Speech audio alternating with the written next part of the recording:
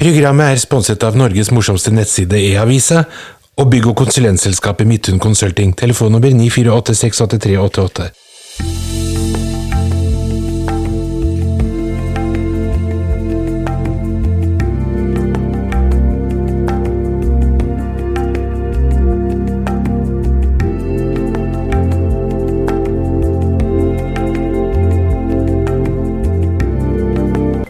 Shaman Durek venter med å komme ut av skapet til han single igjen. Den kjente psykologen Jordan Peterson og Olaf Thommessen samme person. Bent Høie varsler avklaring om hvordan årets julefeiring skal gjennomføres. Sangene valgt ut, og det varslet strenge bøter hvis pinnekjøttet vannes ut for lite. Han befaler alle gjerne å starte 2 dager i forveien. Det viktig for å gjøre det mest mulig forutsigbart i en uforutsigbar tid. Regjeringen åpner for alkoholservering på restaurantene så lenge det gratis, og det maks 50 mennesker i lokalet som i slekt med hverandre, og alle sitter fra hverandre med 1 meters avstand. Det gjelder også den som sitter ytterst i forhold til den som sitter innerst. Hinduer over hele verden stolte over at deres hilsemåte har overlevd koronaen. Ingenting mer ydmykende enn å hilse på hverandre som gresshoppere. Åpenbart har vi gjort noe i det forrige livet. Det blir aldri ferdig, dette her. Eller skal jeg kanskje ha en annen nyhetsmusikk? Kanskje, altså denne. For nå bruker jeg begge samtidig. Kanskje jeg bare skal ha tablamusikk som nyhetsoppleser? Kanskje du skal prøve med det? Ja, det så morsomt. Forskning viser at grønne biljardbord tiltrekker seg ugress og snegler, mens blå alkoholikere og overvektige. Vi trenger kommentarer. Skal jeg fortsette å lese nyheter? Eller skal vi drite det? Jeg kan kanskje også, hvis de lytter. Nei, hele på nytt med tabla. Forskning viser at 100% av de som drikker før de setter seg bak rattet, kjører i fylla. Men Atlantic Crossing og historieforfalskning. Har du sett serien? Nei, jeg har ikke sett den. Ikke heller. Da går vi til neste nyhet. Men jeg har jo skjønt at det har vært litt bråk om at de ikke har gjengitt historien riktig. Ja. Norsk film spesielt, de gjengir aldri historier riktig. Det jo film, det jo fiksjon, det jo ikke dokumentarfilm. Det blir jo brukt som pensum på mange skoler, blant annet Max Manus og hva heter han der gærningen som med papegøyen på skulderen? Ikke Kaptein Sabeltang, men Thor Heyerdahl. Ja. Og så hva så? Til og med dokumentaren hans falsk. Ja, det jo kjempebra at det blir brukt som pensum på skolen, så kan elevene få i oppgave at hva var det som egentlig skjedde? Da må du spørre Watzinger! Watzinger var ingeniøren på Thor Heyerdahl-båten. Ja. Han ble fremstilt som en idiot på grunn av dramaturgiske grep, mens familien hans og slekta hans holdt på å si fortsatt levde. Så de gikk jo i og klagde på han og saksøkte dem for å fremstille han som en komplett idiot. Og i tillegg spilt av han... Hva heter han der litt lubne fyren? Ja. Han som har vunnet masse priser og sånt, og som spilte i Fatso? Nei. Ikke han. Men du vet hvem jeg mener. Ja. Obviously I do. Men jeg har tenkt på en ting, Shabansi. Ja. Og det at jeg har jo alltid lyst til å spille norske filmer. Jeg synes det kjempegøy, og jeg har vært med en del. Men jeg får ingen rolle lenger. Det har kommet en ny trend, skjønner du. De lager bare historiske filmer i Norge nå. Og jeg kan liksom ikke bare dukke opp i Kon-Tiki som Thor Heyerdahl, eller... altså, jeg kunne jo dukket opp der, men da hadde jeg måttet stå i bar overkropp med spyd og basskjørt. Her tallerkenen din. Det lunsj allerede? Nei, du skal ha den i leppa. Ikke sant? Så når jeg kommer til audition nå, så sier de... Nei, vi skal lage oppfølgeren til Birkebeineren, skjønner du, så det blir litt rart om du med. Ja, men Thor Heyerdahl kunne du fint spilt, bare blekke håret, og han var jo i Stillehavet med masse sol hele tiden, så han var jo brun sånn som deg. Så men var han like høy? Der hadde jeg hyret deg. Men for meg så virker det som om de velger å lage historiske filmer i stedet for samtidsfilmer nå, for å slippe å ha med innvandrere. Det tenker jeg da. Og jeg har mange venner som regissører også, som ringer meg og sier, nå skal vi lage actionfilm. Ja, kult, kan ikke jeg være med? Nei, det blir litt feil, skjønner du, fordi handlingen utspiller seg på 1800-tallet. Ok, jeg skjønner. Så jeg tror de går tilbake i tid for å slippe å ha med mørke mennesker. Det dems måte å være rasist på. Legitim rasist. Men lag din egen historiske film da. Jeg skal gjøre det. Om den første afrikaneren på en eller annen togstasjon i Trondheim. Jeg trenger ikke å være afrikaner lenger, fordi de trenger ikke å dra til Ål, eller hvor du vil at jeg skal dra. Men det er et eller annet de holder på med for 60 år etter at Max Manus har daua. Så lager de en film om han. De lager en film om han når det først er jævlig mye innvandrere her, så tenker de, nå kan vi bruke den muligheten. Vi skal lage Max Manus, skjønner du, så, men du kan gjerne koke kaffe for oss bak kamera. Men de innvandrerelementene dine, det blir litt for mye for Max Manus, skjønner du? Men Max Manus kunne jo flere språk. Visste du at han var vokst opp på det som er Holmelia i dag?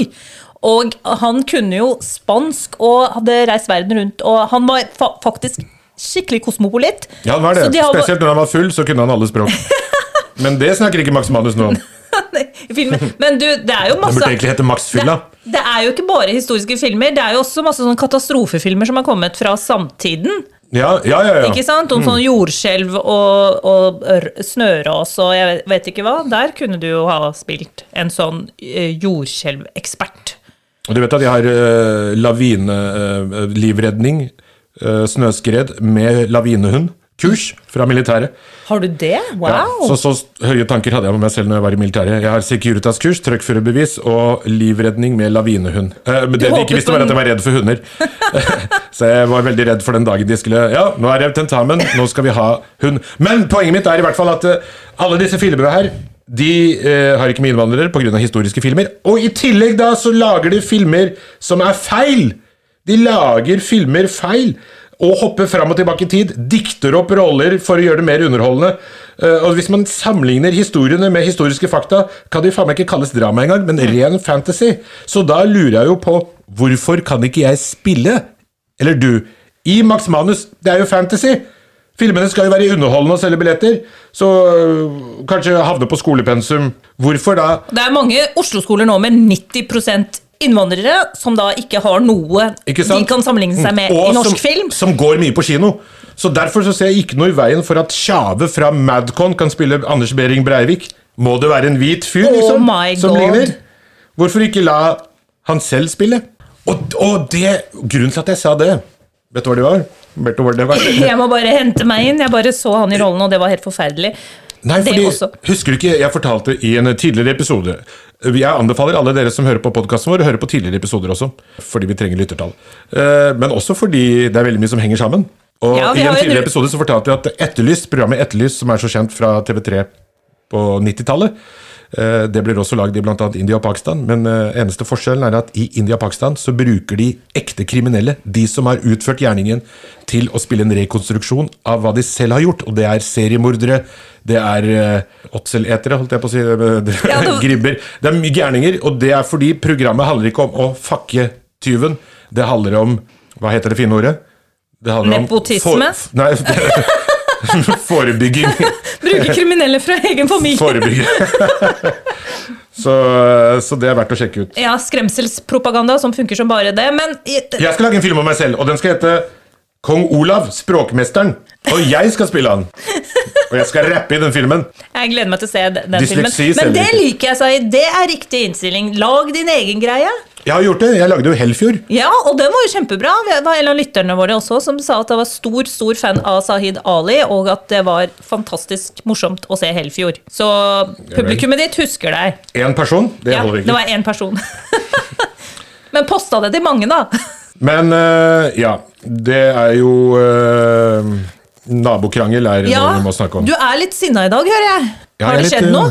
Nei, det har ikke skjedd noe annet enn at det er jeg bor i et vernet område, og han ene naboen min, som skal være så korrekt og ordentlig og prinsippfast, skal bygge et romskip i det vernet området. Skal bygge et hus som ser ut som noe som kommer fra Star Trek-filmer, som ikke har blitt lagd ennå. Oh, wow! Så da tok jeg tak i det, og ble, som alle andre nordmenn, en nabokrangler. For Norge skårer jo høyest på nabokrangelstatistikken, gjør den ikke det? Ja, det gjør de. Og så han skal bygge et romskip på andre siden av gjerdet. Han skal bygge en bolig som ser ut som... Ja, og han er veldig opptatt av at alt skal være innenfor det verneverdige reglementet i nabolaget. Det har han vært i alle år, og er kjent for det. Men hvis ikke du var så integrert, så hadde du syntes det var kjempekult å klappe i hendene, og at ungene dine hadde noe å se på, men nå er du blitt en nabokrangler? Ja, egentlig en prinsippfyr, egentlig. Altså, det er en vanskelig... En regelrytter? Ja, akkurat som det de ønsker at jeg skal være. Hvorfor skal du bo i et verneverdig område hvis du ikke er en regelrytter? Men denne vanskelige naboen her er jo så kjent og populær at jeg er litt sånn sur på at megleren ikke fortalte meg at det er vanskelige naboer i området, for det synes jeg burde være med når du skal selge en bolig, for eksempel. Ja, det er noen vanskelige naboer her. Du burde ha opplysningsplikt. Det burde være opplysningsplikt, og så selvfølgelig noen kriterier for hvor grensen går. Plutselig så er alle gærne. Det er ikke noe gærent med meg, det er alle de andre er gærne. Vil bare opplyse om det. Jeg skal ikke, så dette havner jo på forsiden i lokalavisa, i Gjengangeren, og jeg skal ikke gå noe dypere inn i det, fordi du må ha pluss abonnement. At du kranglet med naboen havnet på forsiden i lokalavisa? Nei, at jeg reagerer på at en eller annen fyr bare bygger fritt. Og så har jo en større avis også, ganske mye større avis, tatt tak i det og ønsker å lage en sak på det, men så har jeg bedt dem vente litt grann for å se hvordan saken utvikler seg her. Men det er mye Hva er det som kan skje da? At det ikke blir bygd noe romskip i det hele tatt? Vedkommende også har folk i kommunen, nær slekt. Oi! Men for at jeg ikke skal gjøre det vanskelig for han, så vil jeg også si at jeg også har det. Så da vil jeg heller at denne saken skal bli behandlet i fylkestinget. Du har ikke nær slekt i kommunen, men du har en svær nær slekt. Filleslekt, heter det vel kanskje. Så min bekymring for den saken er jo at det oppstår en forandring som vil senke områdets kulturelle verdi, og dermed også den økonomiske. Du er blitt sånn lokal kulturrytter, du, men Norge er nabokranglernes hjemland. Du vet at det er til og med skrevet en bok om det? Den heter Den jævla naboen, om norsk smålighet, av Brekke og Berg. Om folk ikke Herodes Falsk? Nei, de har skrevet om blant annet en mann som tagget ned sitt eget hus for å gi naboen noe stygt å se på. De skriver om sinte rikfolk og om en familie som tok grantreet sitt til menneskerettighetsdomstolen i Haag. Yes. Hvorfor er nordmannen blitt så nabosinna? Vil du ha musikk? Ja. Vær så god. Fordi jeg mener at vi må ikke underdrive at nordmenn er verst i klassen når det kommer til nabokrangler. Ingen krangler så smålig, infantilt og gjerrig som det nordmenn gjør med naboen. Dette er en del av den norske kulturen, og som kan skremme vettet av folk fra utlandet som er vant til god folkeskikk, og hvor feil tonelag må unngås for enhver pris for å ikke sette i gang hevnaksjoner som følger flere slektsledd, gjerne i spedd et samuraisverd eller machetekniver. Så derfor holder utlendinger seg unna nabokrangler. Nettopp. Du vet, selv flyttet jeg gledelig fra et nabolag der nabokjæringa overhodet ikke taklet å ha innvandrere som naboer. Det vil si, i hennes øyne var jeg en utlending. Og det startet med at hun ringte på døra mi og lurte på om jeg kunne skaffe ordentlige gardiner fra Ikea, fordi de jeg hadde fikk folk i Nordstrandveien, hvor som jeg bodde da, til å se ut som vi var fra Lilletøyen. Oi. Det ser ut som Lilletøyen her! At denne nabodamas sønn viste seg å høre hjemme i det høyreekstreme miljøet, kom ikke akkurat som noen big surprise heller, da. Og fornærmelsene hennes, de bare fortsatte på en slik måte at hun framstod som en nutcase som jeg forundret så på hver gang hun ville vise meg hvordan vi gjør det her i Norge. Ja. Og det er enkelte nordmenns hverdagssarkasme som bare er rike og mette eller systembortskjemte mennesker forunt, kan virke både kald og lite inviterende for utlendinger. Da kan ikke nordmenn klage på at man ikke oppnår kontakt. Noen ganger må kanskje også nordmenn ta inn over seg at de kan være møkka kjedelige. Sorry, Bollywood-dansende storfamilier med fargerike fortellinger kan oppleve nordmenn som jævlig trauste, og jeg mener hvor mange jævla kransekaker og lunkne kaffekopper skal man egentlig orke når du aller mest i verden elsker en feit, rykende varm chai latte kokt opp fra bunnen av med kardemommefrø og krydder. Innvandrere de drikker jo julete hele året, og er vant til å spise 14 forskjellige karriretter og ris kokt på 9 forskjellige måter daglig, mens de ser på såpeserier fra hjemlandet på storskjerm, som i hvert fall ikke er tekstet på norsk, og aldri kommer til å bli det heller. Langt morsommere så finner jeg den folkelige og rause varianten av nordmannen. Dem er det faktisk mye mer party rundt, for å si det mildt. Men dessverre så er den folkelige utgavene også de som ikke liker utlendinger i eget land. De synes til og med det er for mange utlendinger i utlandet. Jeg håper innvandrere aldri blir så gode nordmenn at de blir integrert inn i nabohelvete. Slik du åpenbart er blitt, da, Sahid. Nå. Lokalkjendis som nabokrangler, ja. Det er bra gjort. Jo, takk for det. Du, jeg må spørre om en ting. Ja. Jeg fikk jo en romaskin for noen dager siden. Noen uker siden. Jeg fikk romaskin for 2 uker siden. Den der som jeg fikk av Olaf Tufte. Naboen din? Naboen min. Og den gode naboen. da veide jeg, og jeg har rodd hver dag. Jeg har rodd hver dag. Ja, 10 000 meter. Og så veide jeg 97 kilo når jeg begynte å ro. Og vet du hvor mye jeg veier nå? Nei. 99 kilo. Har jeg rodd i feil retning? Eller hvor har jeg rodd den egentlig? Er det vanlig? Okay, ikke si at jeg har blitt til muskler, for det har jeg ikke. Jeg klarer fortsatt ikke å løfte bæreposer. 90% av vektnedgangen skyldes mat. 10% trening. Så, 10%? Ja, så du må gå igjennom hva du faktisk eter. Hvis det er 10% trening, da trenger jeg ikke å trene. 10% er jo, ingenting. fordi det er den 10% som gir deg boosten når du spiser riktig. Så hva spiser du, Sahid Ali? Frokost, 2 skiver med makrell i tomat, med agurk og svart pepper på. Lunsj det kan være middagsrester fra dagen før, bitte lite grann. Middag, helt vanlig middag, pasta bolognese. Og så kveldsmat, 2 skiver. Med noe makrelle greier. Du spiser feil. Åja, hva er Stockholm? Du må Stockholm helt. Ok. Du må spise hver, hvis du skal... Jeg spiser hver 4. time. Jeg spiser 5 ganger om dagen. Det er bra, det kan du beholde, men du må sette sammen maten riktig hvis du skal gå ned i vekt. Sette ned maten, altså svelge den riktig? Ja, sette sammen, tygge den gjerne mer, ikke sluke den. Men er ikke makrell i tomat, er ikke det sunt? Det er masse vi tror er sunt, men hvis du har gått opp i vekt, så må du også se på, du sa at du har begynt å miste hår, du går opp i vekt, det kan være stress, så du må fjerne stresselementer fra livet ditt. Så alderdommen har ingenting å gjøre? Nei. Hvis du skal bygge opp musklene, så må du spise slik at musklene får proteiner. Så du må øke proteininntaket, ha sunt fett og ta ned carbs. Så en bodybuilder som er skalla, han har gjort det feil? De fleste bodybuildere er jo skalla. Men det er av andre grunner. Neida, også når noe ikke funker, så må du skifte retning. Og her høres det ut som du må skifte retning. Så jeg skal ikke bytte romaskin med et annet apparat? Nei, du kan løfte vekter i tillegg, men det hjelper ikke hvis du fortsetter å spise på samme måte. Hvor mange kilo vil du gå ned? 40. Jeg vil passe inn i Thereses klær. Nei, jeg vil veie... Jeg har noen gamle talkshow-opptak av meg fra 2000-tallet. Så ut som en fyrstikk. Du vil egentlig bli 20 år yngre. Jeg vil passe inn i de dressene. Som jeg ikke har levert tilbake igjen til TV Norge ennå. Ok, jeg har 11 dresser og 2 passer. Og 2 passer? Eller passer og passer. Jeg kan ikke kneppe igjen jakka. Men jeg kan ha sånn arr-benskjerf rundt 20 ganger, sånn at man ikke ser om jakka er igjen eller... Vi kan snakke om det på fedmepodden vår. På nyttårsposten vår, hvor hele landet skal slanke seg sikkert, og nyttårsforsetter. Da kan vi komme tilbake. Har du noen nyttårsforsetter nå? Jeg har noen faktisk. Allerede ganske tydelige nyttårsforsetter. Nappebryna? Ja, herregud, jeg har... Det er til pannebånd, det der. Nei, det er bryna mine, og de vokser kjempefort. Ja. De vokser jo 1 millimeter i timen. Og ifølge ryktene, ikke dine rykter, men man sier at det er på grunn av krydder. At dere spiser så mye krydder, derfor har så store øyenbryn. Og det vokser hår ut av øra på deg. Til og med forbi øretelefonen. Har det noe med krydder å gjøre? Nei, men da hadde du funket på hodet også. Hvitløk, ja. Det er sant. Men hva var nyttårsforsettet ditt?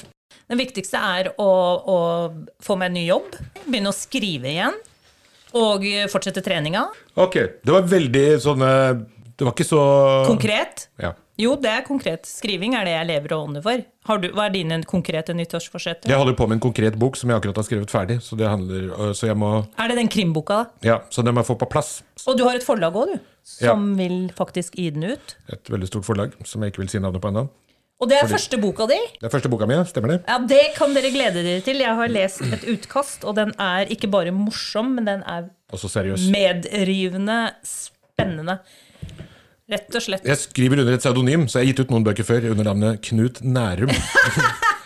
Så det er bok, det er spesifikt, og så har jeg jo skrevet et stand-up-show. Det er i hvert fall veldig spesifikt da. Det er andre skuff på skrivebordet, der ligger det. Så bra, og så skal vi fortsette med podcasten. 88 kilo. Jeg skal veie det. Se for deg det, visualiser det, sett delmål. Men også skal du spille podcast sammen med meg. Det har jeg ikke stått på forsett. Det er bare noe du skal gjøre? Ja, det er en selvfølgelighet. Å, så hyggelig. Kan du spille tablamusikk? Det var veldig eksotisk. Du, den Mjeldheim-saken, Sara Mjeldheim, Laila Mjeldheim, Mjeldheim. Den svindlersaken som bare vokser mer og mer. Nå leste jeg i avisa at hun har blitt anklagt for å banke opp en fyr, eller via en torpedo, leid 30 000 kroner, og så har de funnet ut at det hun som har gjort det, fordi pengene har gått fra kontoen hennes. Ja. Jeg kjenner henne visst nok. Gjør du det? Ja, fordi jeg, etter at jeg flyttet til Horten rett etter, så jeg bor jo rett langs kysten her, og så hadde jeg båt da, så jeg hadde lyst til å bestille et sjøkart, sånn detaljert sjøkart som bare var fra området her, så jeg kunne se hvor det var skjær og hvor det var val og hei.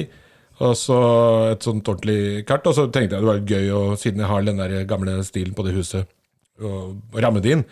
Og da, via så endte jeg opp med å snakke med Laila Mjelheim, og dette her var jo før hun gikk bananas, og jeg snakket litt med henne på Messenger blant annet, og så skriver hun, det første hun skriver er «Takk for sist». Og så tenker jeg, «Takk for sist, hvor det jeg har henne fra?» Så jeg begynte og så dukket opp et intervju med henne på en TV-kanal i forbindelse med at hun var sexavhengig. Så jeg tenkte kanskje jeg hadde henne derfra. Ja, altså sexholiker? Hva? Det heter sexholiker. Sexholiker? Ja, men intervju med henne om det? Ja, hun har vært i noen intervjuer i forbindelse med at hun har jo vært addiktolog. Addiktolog? Ja, og hennes Addikt er jo å være avhengig. Ja, kan man ikke bare si avhengig, og kan man ikke bare kalle det jævla firma for avhengighets... Så hun har kombinert sekterisme med et kartselskap. Ganske smart egentlig, jeg synes det er ganske godt jobbet. Og endt opp da med å betale folk for å banke opp. Kartselskapet har jo vært like fake som fake. Kartselskapet har ikke bare handlet om å... Kan du ikke bare si falskt? Falskt, unnskyld. Jeg har blitt amerikanisert, jeg ser på Netflix hele tiden, jeg ser ikke på norsk TV lenger. Jeg vet fortsatt ikke helt hva Maskorama er. Hva er det? Jeg vet ikke, jeg har ikke sett det heller. Ok, jeg tror det var et sånn nytt navn på sånn maskeprogram. Men det er jo visst nok topp familieunderholdning. Hvorfor ser du ikke på det da? Nei, men altså jeg har jo ikke unger. Jeg har jo katter og hunder. De liker å se på litt andre ting. Det har burde i hvert fall sett på det, fordi jeg har kledd ut som dyr. Men nei, det firmaet hennes, det er egentlig ganske smart. Det er et kartselskap, så det går an å ringe dit, og store firmaer ringer dit og bestiller kart. Og det Mjelheim og Co. gjør, er å bare finne de kartene på nettet, og så selge til dem for store pengebeløp. Så egentlig en jobb som de kunne gjort selv. Men det er ikke lite pengebeløp heller da. De har jo lurt... Gigantisk pengebeløp. De har lurt ganske mange mennesker. Det betyr jo hvor lettlurt nasjon dette her egentlig er. Ja, altså ifølge noen som jeg kjenner, som kjenner henne, så mener de, den ene personen, at hun har vist så dårlig smak, at når det gjelder glorete klær, og ting hun kjøper, måten hun snakker på, og alle disse tingene her peker mot at hun er svindler, så mye at det er veldig rart at hun ikke har blitt avslørt tidligere. Nei, det der er jeg helt uenig i. Folk må få ha den fasaden man vil. Man kan ikke drive og dømme folk etter utseende på denne måten. Så hvis du treffer en i Karoli-familien med gulltenner som har lyst til å selge deg en mobiltelefon, så vil du ikke bruke litt ekstra tid på å sjekke om den funker? Folk må være så harry eller velkledde. Det finnes svindlere med stil også, ikke sant? Det der er egentlig helt uinteressant, men hvis det er dokumentert, alt det hun faktisk og denne sekten har klart å gjøre, så er det jo... Kritikken handler ikke om at hun ikke kan kle seg, men at ut ifra hvordan hun kler seg, og hvordan hun snakker, og ting hun fokuserer på, så er det veldig rart at hun ikke har blitt tatt tidligere. Så ingenting å si om stilen. At mistanken ikke har kommet opp, men det har jo vært folk som har vært tiltrukket og følt at de har fått mye hjelp fra henne. Ja, i hvert fall i forhold til sex. Fordi hun har visst, og det er ikke noe hemmelighet heller, i addiktologi kjappa hennes, og han Espen Pedersen, så har de ligget med alle klientene. Og da har du jo fått ganske mye for pengene allerede. Nei, altså det er jo en helt spinnvill svindelhistorie, og hvis alt dette her stemmer, så er det mange som er fucked, for å si det sånn. Ja, men alle var jo i utgangspunktet fucka. Fordi det Espen Pedersen, Andresen, eller hva faen er det for noe, han lever jo av å liksom behandle narkiser med terapi, så de fortsetter å være avhengige, så de var liksom narkiser i utgangspunktet. Og han har blitt styrtrik på det. Så eneste positive med den saken er jo at han selv har vært narkis. Jeg får vondt i magen av å høre den saken. Det virker som de nå kaster seg over de svakeste, virkelig svakeste folka, sjelene. og bare utnytter de for penger, ja. jernvasker hjernen deres helt, og bruker dem da som sine fotsoldater senere. Det ganske sjukt. Det ganske vilt. Så Mjellheim har jo prøvd å kontakte meg senere også, for det hun mener jeg vet ikke hvorfor hun har prøvd, kanskje hun har prøvd på grunn av at hun sexavhengig? You wish. Nei, for jeg søkte på litt gamle bilder av henne, og hun var ganske fin I gamle dager.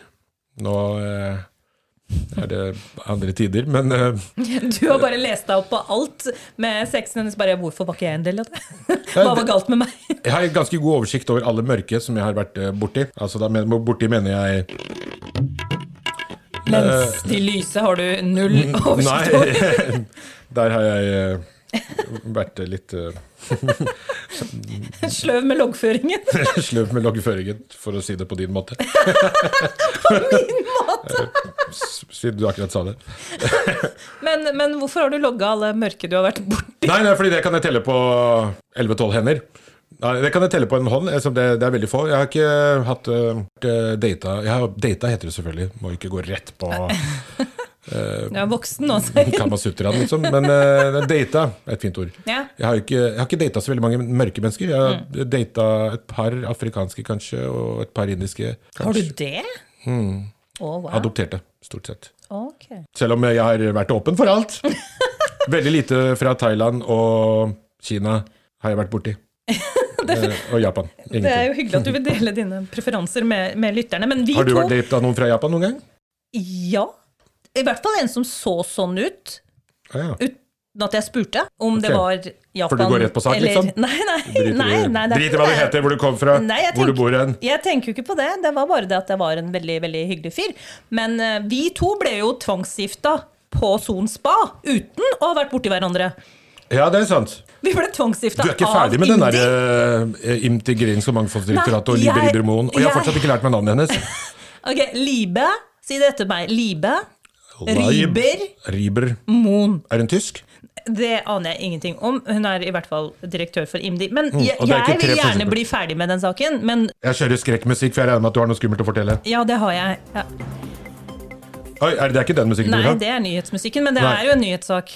Beklager. Ok, da må du vente litt grann, fordi den må bli ferdig med å spille. Men så du har fortsatt veldig mye sinne mot og det forståelig det. Jeg har overhodet ingen sinne. Jeg vil bli ferdig med saken, men i hele høst så har jeg vært utsatt for en Kafka-prosess, og har ennå ikke oversikt, selv om jeg vet mye mer i dag om hva det som har skjedd. Men så i forrige uke så fikk jeg en regning på 80 000 kroner. Og det skjer etter at Født Fri ribbet for alt. Og vet du hvem vi får den regningen av? Oslo tingrett. Og da får vi beskjed om at vi skylder konsulentselskapet Ernst & Young, som gransket Født Fri og meg, disse pengene. Fordi vi ba om å få utlevert bevissikring, som avhøret mitt de gutta gjorde hos Ernst & Young. Og vi ble fortalt at vi får ikke lydopptaket, men tvert imot må betale saksomkostninger på 80 000 kroner. Og vet du hva retten la vekt på? De vil peke på ulempene Ernst & Young har anført at bevisutleveringen, altså mitt avhør, vil skape for Ernst & Young. Fordi de ifølge Ernst & Young blitt hengt ut av meg på sosiale medier, med personlige konsekvenser for dem. Og dessuten, sier tingretten, så Rehman i ferd med å lansere en podcast om saken.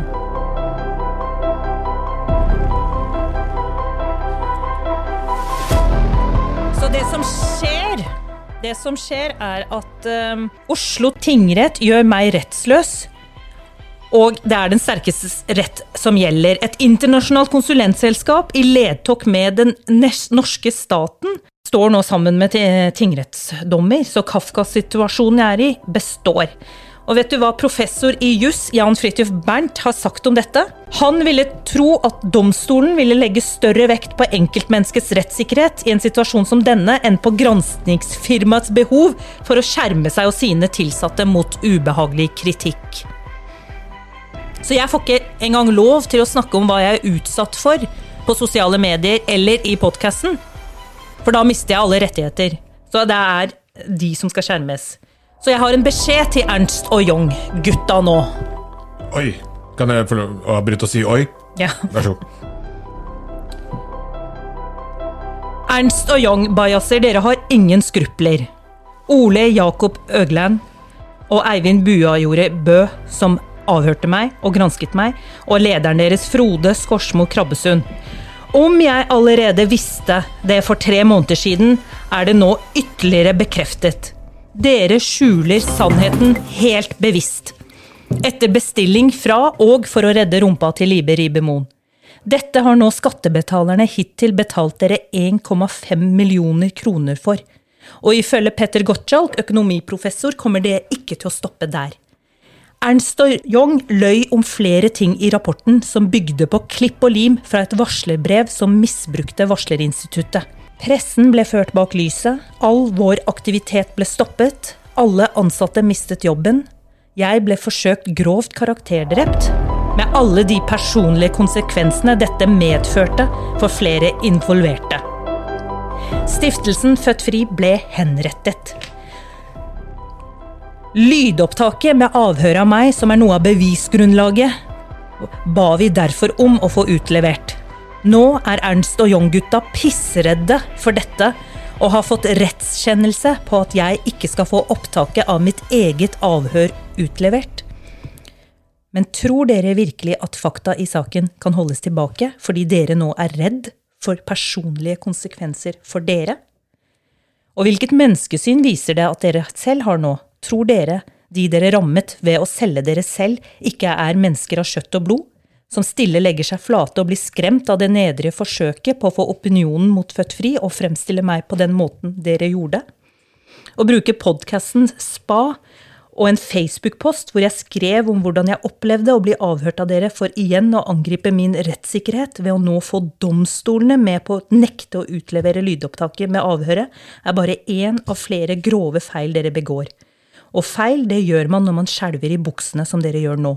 Siste ord ikke sagt i denne saken, men før det, Ernst og Young, så ønsker jeg dere og Libe Ribe-Moen, direktør i IMDi, som ansvarlig for dette bestillingsverket, som synlig for alle oppegående mennesker i Norge, en riktig god jul. Jeg håper den blir like fredelig som min. Kjære lyttere, den Shabana som var leder gjennom Født Fri i 3 år død. De tok livet av henne. Men den dere fremover nå vil møte en som ikke vil tie om det som har skjedd. Ikke for å hevne meg på alle som deltok i det godt planlagte karakterdrapet, men for å heve stemmen for en sak som angår alle borgere av Norge. Vår rettssikkerhet, vår ytringsfrihet, og vår rett til å si fra når systemet har råtnet på rot. Den dere nå kommer til å møte friere enn noensinne. Hun gjenfødt fri.